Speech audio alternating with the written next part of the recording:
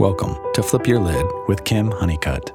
Kim is a psychotherapist and executive director of ICU Talks, a mental health speaking ministry. This is a podcast about how to flip your lid and learning how to reconnect to who you really are. Well, hey, everybody. Thank you for being a part of Flip Your Lid. We have a very special guest today. I'm really honored to hang out with him. However, I first need to tell you about my special co-host. Hi, my beautiful wife, Larissa. Hello, everybody. Yeah, she's joining. She's co-hosting today. Yes. I didn't want to miss an opportunity to be here for this guest. Yeah, there's something about him that y'all have in common. There's something, some little artist, creative thing, little something. Yeah. So she's fangirling a little bit. Yep. Yeah. So just to let y'all know, we have David Hayward with us. He is the Naked Pastor. So, Hey, David, welcome. Hello. Hi. Thank you for having me. Glad to be here. Nice to meet you both. Yeah, thank you. It's such an honor. I should inform everybody that I'm fully dressed. So, well, I was thinking that myself. So I appreciate this would be the wrong crowd to waste being naked in. So right. It wouldn't get you very far. So this is a good place to be clothed. Absolutely. So true. Yeah, we just want to thank you so much. I know whenever I was deconstructing and going through my, reconciling my sexuality with my faith, like I found your Instagram channel and I was just immediately drawn to it. And as Kim mentioned, I have an artsy side. I paint and dabble in art myself. And so it really just grabbed me. So I just want to thank you for putting that out there. Like your work is helping and it's it really so helped me. Yeah. It's so healing. Thank you so much for that. Yeah, there are a few people that have been instrumental without them knowing in our coming out process and the rejection we went through. And you're definitely one of those key pivotal people for us. So thank you. Yeah, thanks. Well, I'm happy. Yeah. That's great. That's awesome. All right. Yeah. All right. So, a guaranteed question today is coming at you right now. And that is, David, tell us what flipped your lid and what measures did you have to take to reconnect to who you really are?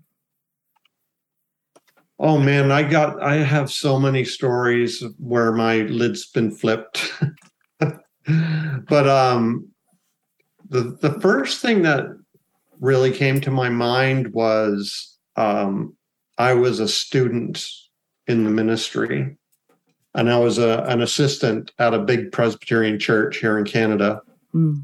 And I grew up with art and music and all that, and here I was in the ministry and just totally cerebral. It felt like everything was so cerebral. And, I didn't know I wasn't happy. I was doing my work, doing my job as assistant pastor. Well, one night I had a dream, and without going into a whole bunch of detail, basically in the dream, somebody pulled a stained glass mask out of a trunk. And I heard the words, "It's Morpheus." And I woke up really thinking I was going to die. I was so terrified because this dream was so real to me, and I didn't know who Morpheus was. Right. And I was just absolutely terrified because I felt like I'd heard from the divine or something like that kind of impact on me. So I went to the local library, university library, and looked up who Morpheus was, and come to find out Morpheus is the Greek god of dreams. And that started me down a whole path of like Jungian psychology and dream interpretation. And that was a major turning point in my life, and all because of a little dream. So, and then I've had other dreams in my life that have had that same kind of an impact, but dreams have played a pretty major role in my life. But that's when you said, what's one of the first times, that's the first time I can remember where my life literally went off the rails. Wow. And I had to figure out a way to be myself. Mm-hmm. Yeah.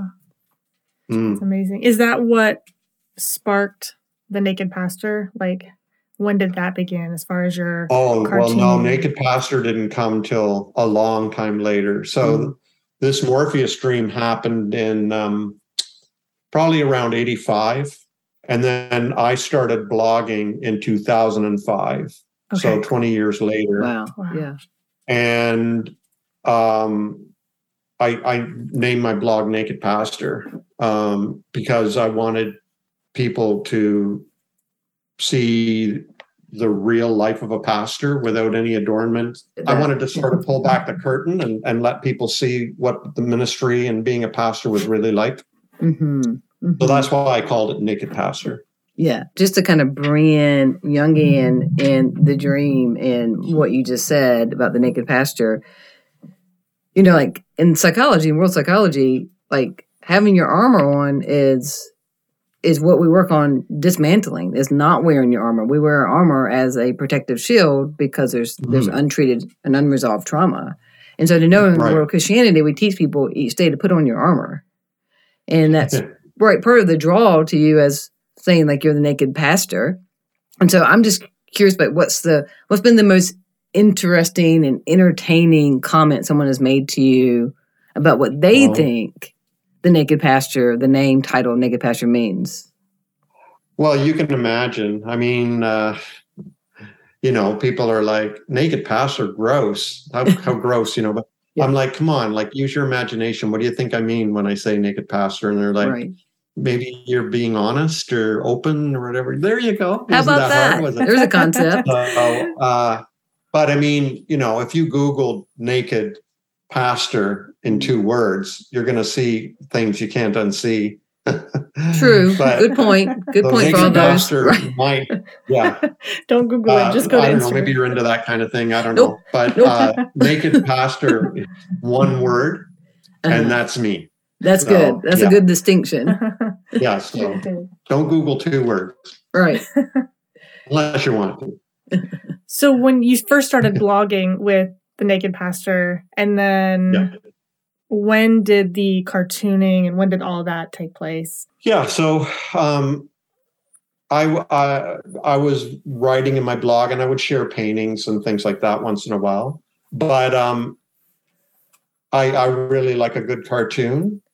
And I was following a guy who drew cartoons.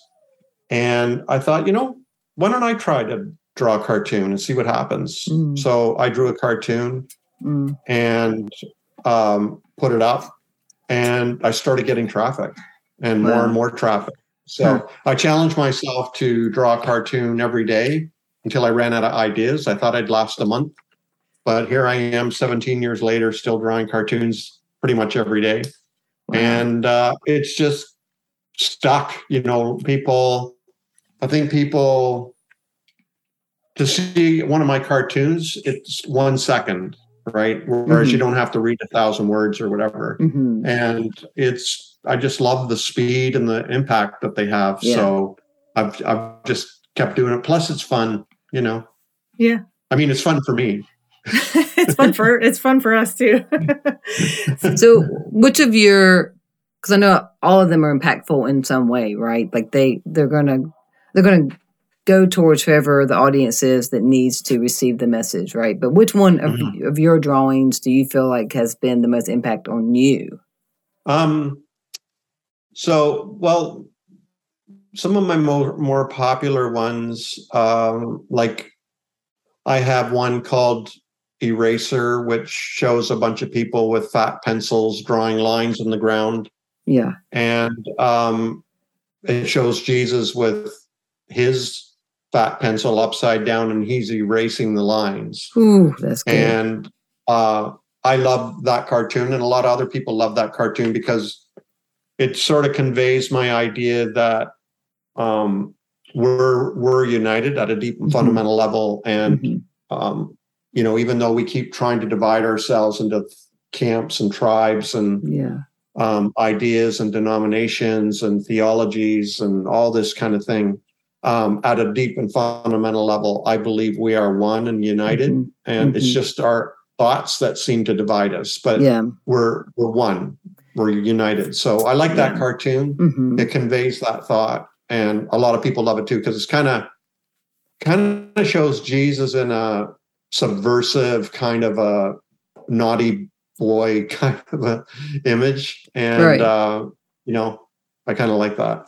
Yeah. So how'd you get there? How'd you get there to a place that, as far as I know, you're not marginalized, and yet you have such a heart for those of us who are? What was your life experience that you were able to see someone like me and know that you and I are still equal? Right. So I'm white, I'm male, I'm straight, I'm cisgendered, I'm married with kids, and, I'm just your typical white guy. And, but I experienced a lot of shaming and guilt and rebuke and everything growing up, in the family somewhat, but also in the church and everything and other places, because I think my primary drive is for me to be personally free to be my authentic self. That's right.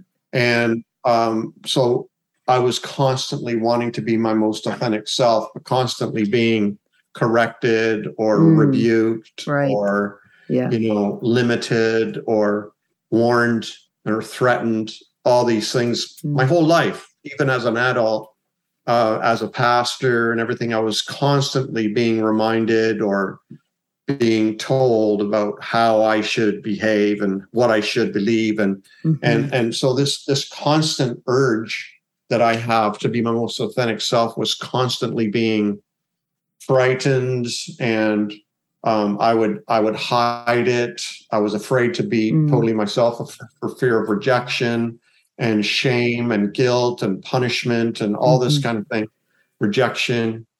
And it just, now that's just for me to be myself. Right. Absolutely. If there was another layer of that, like that I was gay or trans or something, then it would have multiplied. The intensity of it would have multiplied. Yeah. But I think I have empathy for people who want to be their authentic selves and can't or are afraid to, whether they're like strange or unorthodox or heretical or gay or trans or, whatever it is. Everybody's afraid in some way or another to come out. Yeah, that's the commonality. Yes. They need to come out. Yeah. And so mine was just for me and my personality to be able to be free. So I sympathize and empathize with a lot of people out there who they just want to be who they are. They want to be gay. They want to be, whatever. And that the everything around them tries to keep them in the closet. Yeah. So, I'm not just referring to gender it's all people, orientation or anything. I'm talking about any way. So I think people who have felt that should empathize with people who are going through that. Mm-hmm. Yeah. And you were a pastor formerly. So were there any like theological things that you had to work through to get to the point that you are now, to be so affirming and accepting? What was that like? Loaded question, right? That like? I've always believed the same thing my whole life. Well, many have, sadly, David. Many have. No, true. Yeah.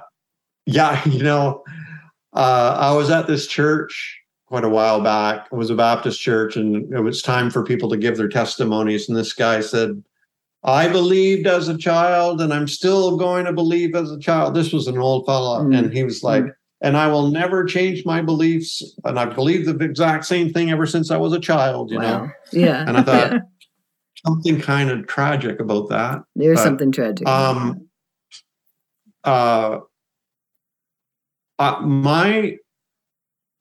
Here's another lid flipping episode. Yeah.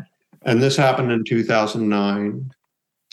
So I am because I was really had this passion for personal authenticity and freedom, I was constantly like meditating and thinking and writing in my journal and reading and researching and like trying to figure out what the truth was. So, I went through Anglican and Baptist and Pentecostal and United and you name it. I call myself my own ecumenical movement because I've been everywhere. I went to the Catholic Church for a while. Yeah. I had a Catholic spiritual director. I had a Buddhist monk, mentoring me. I was just searching for the truth. And I was in theological anguish because I could not reconcile all the pieces. It's like I had a 1,000-piece puzzle set and it was just all white, let's say. And I couldn't figure out how to put it all together. I had all the pieces. And I just kept searching and searching and searching. So part of my value system is I valued everything that I had been taught. I value my roots, let's say. Yeah. But I don't let them limit me either. So how do I value my roots, but appear to be growing in a totally different place? That's so good. And I couldn't reconcile all this together. And I was a Bible student. I was headed towards being a New Testament biblical scholar, but that got derailed. I ended up in the ministry instead. But I was very serious about the Bible. Took Greek and Hebrew, Aramaic, all the languages, theological French, theological German, everything. And I was just searching and trying to figure this all out. And how does, how can God just be the God of the Christians, but what about the Jews? And then what about the other, Abrahamic faith, the Muslims, and what about the Buddhists, and what about the Hindus, and what about, the atheists, and all these wonderful people that I know and who believe totally different than me. And I couldn't reconcile it all together. Yeah. And then in 2009, I just had a moment. I can't really explain it, but I just saw a picture without going into a whole lot of detail. And I just saw the oneness of all things. And before anybody asks, no, I wasn't on mushrooms or acid or anything. I just saw the oneness of all things. It was an incredible experience. It only lasted a moment. But I saw that we were all connected and that we're all one. And all these things that seem to divide us are just words and thoughts. But they're not substantial. We're still connected. Right. Even other mystics and philosophy and quantum physics and everything are sort of pointing to the same kind of idea that everything's connected. And I all of a sudden the puzzles all came together. It was amazing. And my theological anguish just evaporated and has never come back. That was 13 years ago. Beautiful. That was 13 years ago. And that peace of mind has never left. And it's just, I just know we're all one, we're all connected. And, all these ideas and thoughts and everything that seem to divide us, that's all they are. They're just ideas. They're just thoughts. They're just words. Yeah. And that was a profound experience for me. And that's, I started naively sharing about my wonderful experience in my blog and everything like that. And it was a year later, I had to leave the ministry. Oh, imagine. You can do that. Right? Imagine that you have an original thought or find your own peace. And finally free. Yeah. I'm not the first one to say that. Right. Right. Other people have said, Meister Eckhart or the Cloud of Unknowing or, Saint Therese of Lisieux, or tons of Christian mystics have seen and written the same thing. Mm-hmm. It's not new, but in the circles I traveled in, mm-hmm. it was pretty heretical. And the denomination I was a part of was starting to get letters of concern, and other churches around in the area were talking to my people in my church and saying, "What's happened to your pastor? He no longer believes in God, and God has lifted his hand of anointing off of him, and he's no longer called to the ministry. What are you going to do?" Wow. So we ended up having a meeting and agreed, that I could no longer keep going in the direction I was going in and stay. Mm-hmm. So I felt it was the perfect time for me to go, for my own personal well-being and also for the church's personal well-being. Yeah. Mm-hmm. And we had an amicable divorce. Yeah. And it was kind of amicable until it wasn't. Yeah. Until it wasn't. Yeah, I love that Scripture tells me to not look like I belong to this world. And the minute it looks like I don't belong to this world, then the Christian people are upset. Right. That's just right. And still, as a Christ follower, I still want to be clear I'm a Christ follower. But the idea of when something doesn't quite fit the level 1 puzzle that we can so neatly fit in, that people just become so uncomfortable. Mm-hmm. And their discomfort is with your comfort with your own, with their truth. Yeah. Well, our heroes, all of us love our heroes after they're dead. Mm-hmm. While they're alive, they're very controversial. Mm-hmm. Sure. I mean, the story of Jesus in the Gospels, whether or not your listeners believe he was an historical person or what, this doesn't matter. I'm talking about the story that's conveyed in the Gospels. He died a very lonely man. Mm. Moses, he died a very lonely man. Mm-hmm. All these heroes that we love, Jeremiah, the prophet Jeremiah, died a very lonely man. Mm-hmm. So on. We could go on, where people we now tell others to be like, if we really were like any of those, we would be just as controversial as they were, right? That's true. So if we're going to be our authentic selves, everybody knows. I was just talking about this with somebody yesterday, actually, that imagine from the time you were born, you were surrounded by cheerleaders.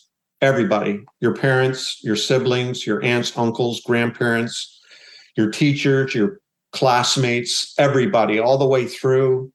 We're like, you go, we got you. We're going to support you 100%. Whatever you decide, we're behind you 100%. We love you. We believe in you. You have to be your authentic self, and we're here to support you. Mm-hmm. Can you imagine? We would. Then we would just have to face our own inner fears, right? Right. But we wouldn't have to fear being rejected. Mm-hmm. And marginalized, right, and so on. Yeah, which made me realize a lot of our hesitation in coming out is rejection, and the fear of being marginalized and shamed, and embarrassed and humiliated and excluded. Yeah. And all those things. If we removed all those things, I think we'd have a far easier time changing and becoming our authentic selves and coming out as we truly are. Right. Mm-hmm. So, but the call to be authentic, it's kind of cool. It's kind of hip, it sounds like inspiring. Yes, let's be our authentic selves. But, you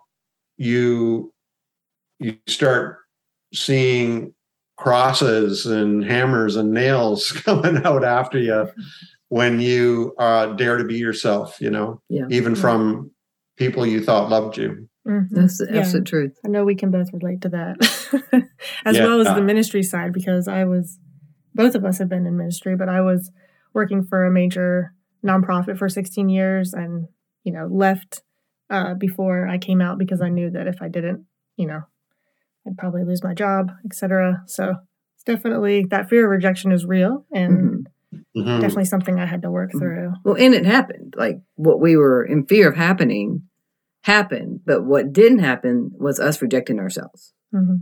Right. Right. That's the difference, right? Yeah. And that's part of the attraction to your work. And I think that's what your work gives people permission to do, is to look at something differently and to connect. And as you said, like, we are wired for connection. We are all interconnected, and we are at our best when we're co-regulating, when we have a co-interaction with people. We are meant for that. And that is what your artwork does. It allows people to have a co-regulation with you through their artwork and themselves. It's absolutely beautiful. So like, if we really are connected at a deep and fundamental level, maybe even a cellular level, that it's unnatural to push people away, right, or exclude them or marginalize them. It works against what's natural, you know. It's true, and it deprives us all of a fuller life. Yeah. It's like, I did a cartoon today. It shows a gay sheep, a rainbow sheep, and a trans sheep knocking on a church door. And all the white sheep are inside, like looking out the window. They're not gonna let them in, right? They're all kind of peeking around the corner, looking out the window at them. And then the trans sheep says, "There seems to be no sign of life." And the point of the cartoon is, it's really true. When you exclude people, it robs you of a fuller life. Yeah, absolutely.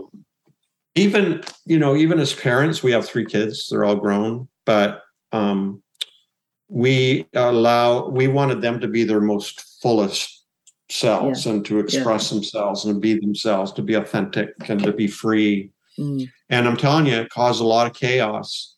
But I feel our life is really, really full. That's beautiful. Rather than some parents I know, they're like, here's how you need to think and believe and act, or else we'll reject you. Right. That's right. And very this is how you need to be. And so kids, because they don't want to be rejected, will, measure up until either they leave home or they run away or whatever, or once they leave, they never come back.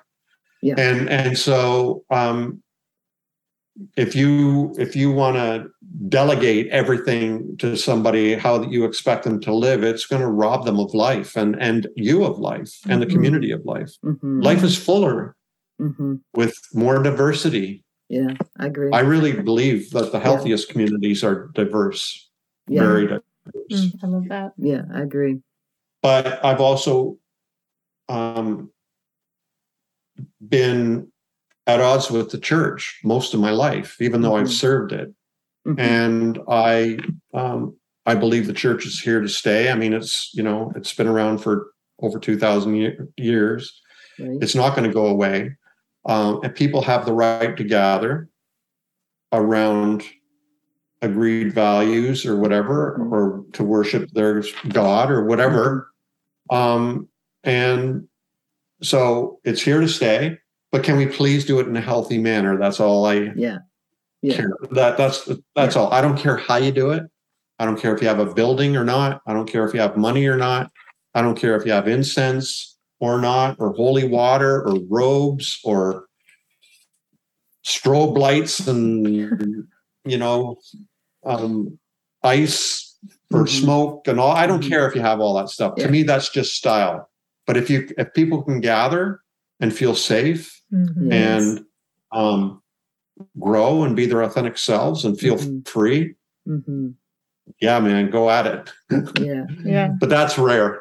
Yeah, no, but you're speaking my language, because it's all about learning how to feel safe in connection. A lot of us grow up feeling safe in disconnection, right? We know how to be the conditioned self.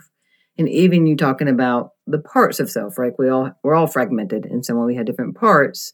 So I'm curious, because I hear you being very emotionally and feeling led, and I also hear the ability to be in conflict. And for a lot of people, those can't coincide. They can't live adjacent to each other. And for you, it sounds like they can. So how do you handle people attacking you or attacking your art? And is it the same thing? If they attack your art, are they attacking you? How do you, as someone who sounds very emotional, also handle the conflict? Well, it's a learning curve. On the one hand, some people might think I just have a thick skin and don't care, but I do care. Like, I don't like conflict. Right. I don't like conflict. Right. I don't like arguing. I don't argue. I want everybody to like me. Right. And, so learning how to hear criticism or hate or whatever, it was a learning curve, but excuse me, I figured it out. I think mostly that somebody who, I can tell the difference between somebody who just disagrees, but they're decent people, from somebody who is hateful and is kind of scary. Yeah, you can. absolutely. There's different. I can tell the difference. The first kind who disagree but they're decent people, we might be able to have a conversation. We might be able to resolve something. You know what? Some of my best friends now used to be some of my worst enemies, but their minds were changed over time. Yeah. But people who are really mean and nasty and hateful, and even they sound like they could be violent, I delete their comments. Yeah, absolutely. And if they persist, I block them. Yeah. And I have no qualms about doing that at all. Yeah. Yeah. Good. That's really helpful. And great role modeling for people as well. You just, I have empathy for people who, like, they have to be really, really hurting to do that. But because they're disrupting a community, right? Bullies, if you let them, will take over. Absolutely. And so you just have to say, okay, that's not allowed here. And if you persist, then you have to leave. But I have a lot of empathy for a lot of these people. They must be really hurting to, I can't imagine going on somebody's Instagram and they're talking about something and me coming on and saying, you're out to lunch. Like, I don't agree with this at all, whatever. Like, who takes the time to disagree with somebody they've never met and try to correct that person? I can't imagine. I would never do that. I just scroll on. Yeah. So I have a lot of empathy. I care, something's going on in that person's head and heart for them to feel they have to say something, or even the head and heart of people who are hateful. Like, where's that coming from? Yeah, absolutely. And, but if so I have a lot of grace for that, or space for that. But if they're disrupting the community, then, you can't stay until you learn how to be a decent person around others. You have to create safe spaces, or as safe as it can be. Right. So that's one of the ways we do it. Yeah, it's like one of my value is everyone's included, except people who don't include everybody. Oh, that's good. Yeah, that's good. And so you're included.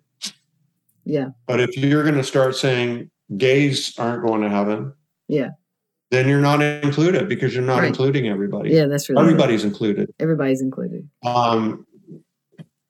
That also means, like, you can't have on a white supremacist who hates people of color. Sorry. This just doesn't work. You're included. Right. But because you don't think everybody's included, you can't participate in this lovely community. So that's just the reality of the situation. Yeah, that's so beautiful. That's so beautiful. Well, and part of that too is because, I can tell as a therapist usually who is disordered versus someone is curious. And people who are disordered actually get a level of enjoyment out of coming against somebody. Where majority of us, there's a certain level of there's a spirit check. Like it's not what we're setting out to do in the day. Like it's about inclusivity, and there are other people who really enjoy watching people unravel, and they don't have empathy, so they're not going to unravel. And so that's the line. And there's lots of places for them. Right. You're one of the few safe places for us. Like there's a lot of places they can go, and they will be honored. There's so few places that those of us who are marginalized can go and feel included, and so that's why what you just said is so powerful and valuable. Mm-hmm. Well, that's why my Instagram account, I work really hard for. I try everywhere, but especially Instagram. I work really hard at moderating the comments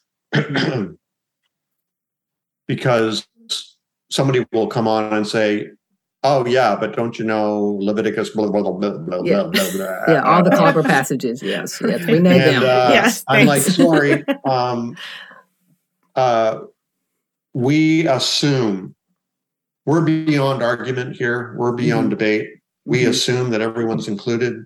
It's okay to be gay. It's okay to be trans. It's okay to be whatever. Like, and we're beyond arguing about it. If you need to argue about it and prove your point, there's other platforms to do that. But this place, we are living in like heaven, where everyone's included, and there's no longer any debate. Yeah, that's right. And there's no argument about it. We're just all loving one another and supporting one another. And you know what? It works.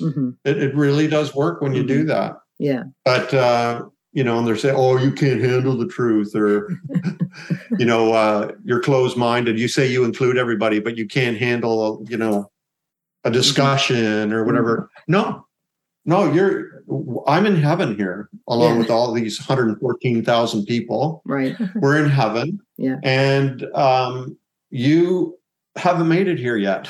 That's all. Yeah, that's right. You just have to change your mind. Right. And, but, if it's going to take you arguing on other platforms and, whatever for you to do that, go knock yourself out. But we don't do that here. Yeah. Because compassion is more and that's a important. safe place. Yeah. That's right. That's a safe space where you don't have to keep proving yourself. Right. Absolutely. Yeah. Compassion is more important than comprehension. Yes. Yeah, absolutely. Yeah. It's amazing. I love all of your artwork. This one's probably my favorite one. It's the one where the rainbow sheep is saying, I'd like to hang out with you. So now what do I got to do? Sit next to Jesus. And Jesus like, nothing. I don't know if you can see that. Yeah. Nothing. You don't got to do nothing. Yeah. Nothing. That's right. You know what?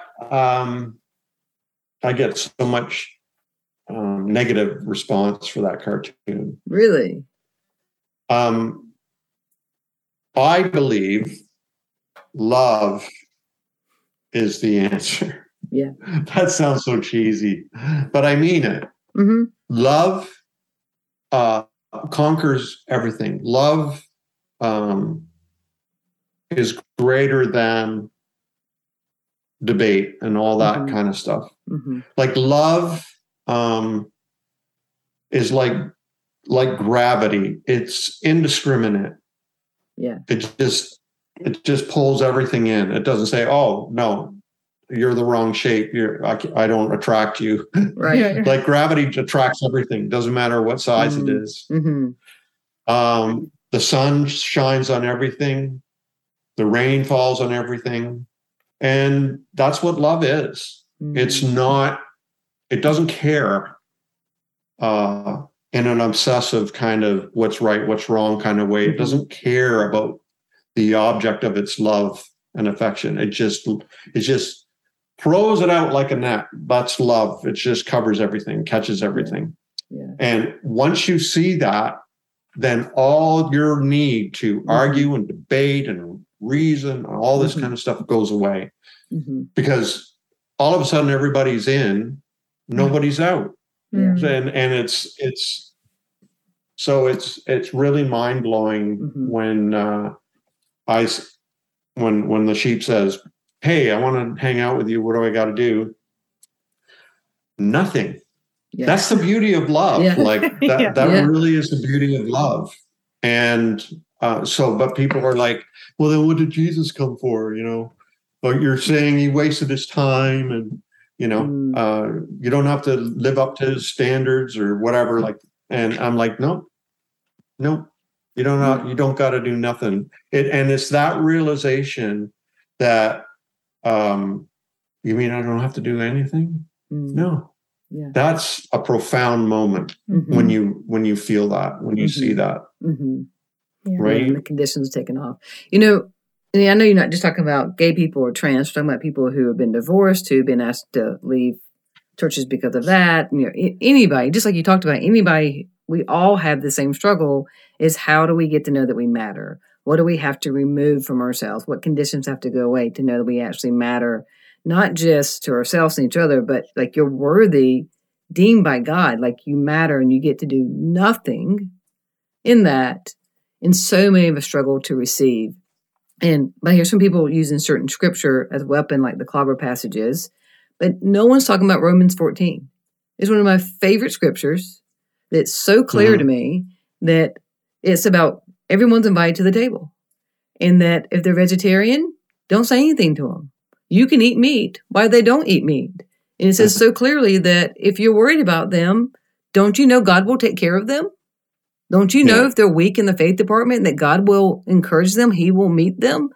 And so it's interesting me when people use scripture as weapons, which I do not think is the point of scripture, but then no one says, but the scripture also says, we all are invited to the table, and while you're just loving on each other, God will show up. God's already there. Yeah, it's just interesting to me. Yeah. So I have an online community called The Lasting Supper. And it's for people who just need a safe place to vent and deconstruct and, hang out. There's a couple hundred members there, but I came up with this analogy on how we do community. And basically just treat it like a potluck supper. Most people know what a potluck is because they've all been to church and we've all done potluck supper. Right. And it's like a potluck. Everybody brings something that they think is good. Yeah. And you just put it on the table. Either it's the, appetizers, or it's the main course, or it's dessert, or it's bread. And you just put it there. And then somebody, probably the pastor, prays the prayer, and then everybody lines up and gets what they want. Yeah. You go up and you take what you want, but you don't go along and say, who made this spinach casserole? Don't you know I don't like spinach? How dare you bring spinach, or whatever. You don't do that. You just, I don't like spinach. You quietly move on. Plus, the person who did make the spinach casserole doesn't get hurt that somebody doesn't take their spinach casserole, because some people just don't like spinach casserole. I don't even know if there is such a thing. There is now. There is now, everybody. So we treat community in the same way. When somebody posts something, if you don't agree with it, you don't have to say anything. Just scroll on by. And if you post something and somebody doesn't say anything, don't take it personal. It just wasn't for them, and it works. Yeah. It just works. Yeah. Like if you want community, there's things that work. And that's one of the things that works. And you know what? Modern group therapy has certain rules in place. And one of them is no cross-talking. Right. And that's where somebody is telling their story. Somebody can't say, well, wait a minute, you shouldn't think that way. Right. No cross-talking. Just let them share their story. And, because that's where the healing happens. The healing doesn't come from people correcting you and guiding you and advising you and, all this kind of stuff, blah, blah, blah. You've heard it all before. Yeah. What heals you is just that you're being heard. Yeah. And it's kind of like lancing your wound. It's very cathartic just to be heard without judgment and love and supported. It's transformative. It is. A lot of people haven't experienced that, right? Right. I have. Yeah. And it's transformative. Absolutely. Just to be heard and loved and supported without somebody trying to fix me. Yeah. To be safely seen and heard so powerful. Mm-hmm. Yeah. You know, Dave, when you were speaking, I just saw this visualization of two lines, and one is Jesus standing there, and it just says to freely receive, and the other is someone standing there saying to earn, and everybody would be in the earning line. Like our struggle to freely receive, to know that we're worthy of that. Tell me I have to earn something, and I'll work for it. Right. But relationship with Jesus is free, and so part of us learning to receive is really storytelling. It's being able to tell our story, and for it to be received by people. Mm-hmm. Yeah, exactly. I agree. Yeah, it's powerful, and I see it work. That's the thing. It's not a theory. It actually works. You know, we taught our children. They're all in their 30s now, 3 of them. And they're wonderful people. And we cultivated a kind of relationship where they could tell us anything and we would listen to them. We wanted to be their safe space because we had to make a decision early on. We want to stay in relationship, not be right all the time. So that was a choice. And so we chose to stay in relationship. And as a result, we're best friends with our kids who are all adults now. And, but, you know, to listen to them sometimes without interjecting or without judgment or whatever, it's like it's TMI sometimes, too much information, you know, whatever. But that's just how it works. Yes, that's right. Great. Yeah. And when you have that kind of openness and you know that you're going to be heard and that you're not going to be hurt and that you're safe, and that our love isn't going to diminish because of something you think or have done or whatever. Because love, that's just what love does, right? Like again, gravity, sun, rain, it just, it's just always there, constant. And I think if we can learn as communities, including churches, to exercise that kind of love and experiment with that kind of love, we would see really dynamic, transformative communities arise around, you know. Instead, we're seeing people fleeing from the church in droves because it's no longer considered a safe place. There are some out there, but it seems rare to find one. It's unfortunate. Yeah, we have been lucky to find a safe church here, for sure. Yeah, but we also run a ministry called ICU Talks. I started it 8 years ago. And we're a mental health speaking ministry. We set it up so people can come in and share their story and have people hear it and receive it. And we do it intentionally that it's messy. It doesn't have to be that you're finished. It's just got to be, it's not like, I drank, I found Jesus, I'm okay. Everyone knows that testimony. You can go to any church and hear that. Like we set it up so that people are allowed to come in and for most of them, it's the first time they've ever shared their story because there's no other platform for them. Yeah. Right, because it's messy. We want it to be messy.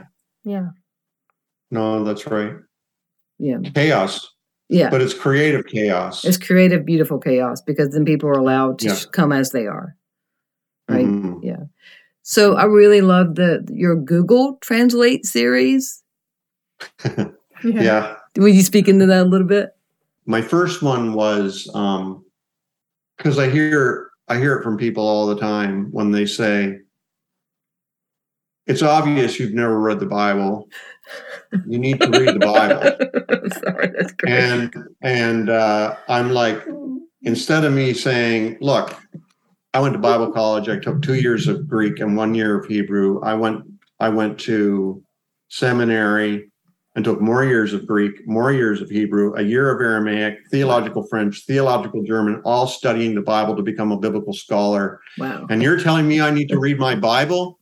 Yeah. And I can show you my Bibles that are underlined and colored coded and, written in the margins and all that kind of thing. So instead I did the cartoon where it says, you need to read the Bible basic and in Christianese, and the English translation is, and you need to read it the way I read it. Yeah. You need to read the Bible the way I read the Bible. Right. Same translation. Believe the Bible the way I believe the Bible is basically what it says. I have another cartoon where it says, the Bible plus your interpretation equals your interpretation. Ooh. Yeah. And that's really good. Until you come to grips with that truth, you're going to keep thinking that there's one way to understand the faith and the Bible and truth and everything.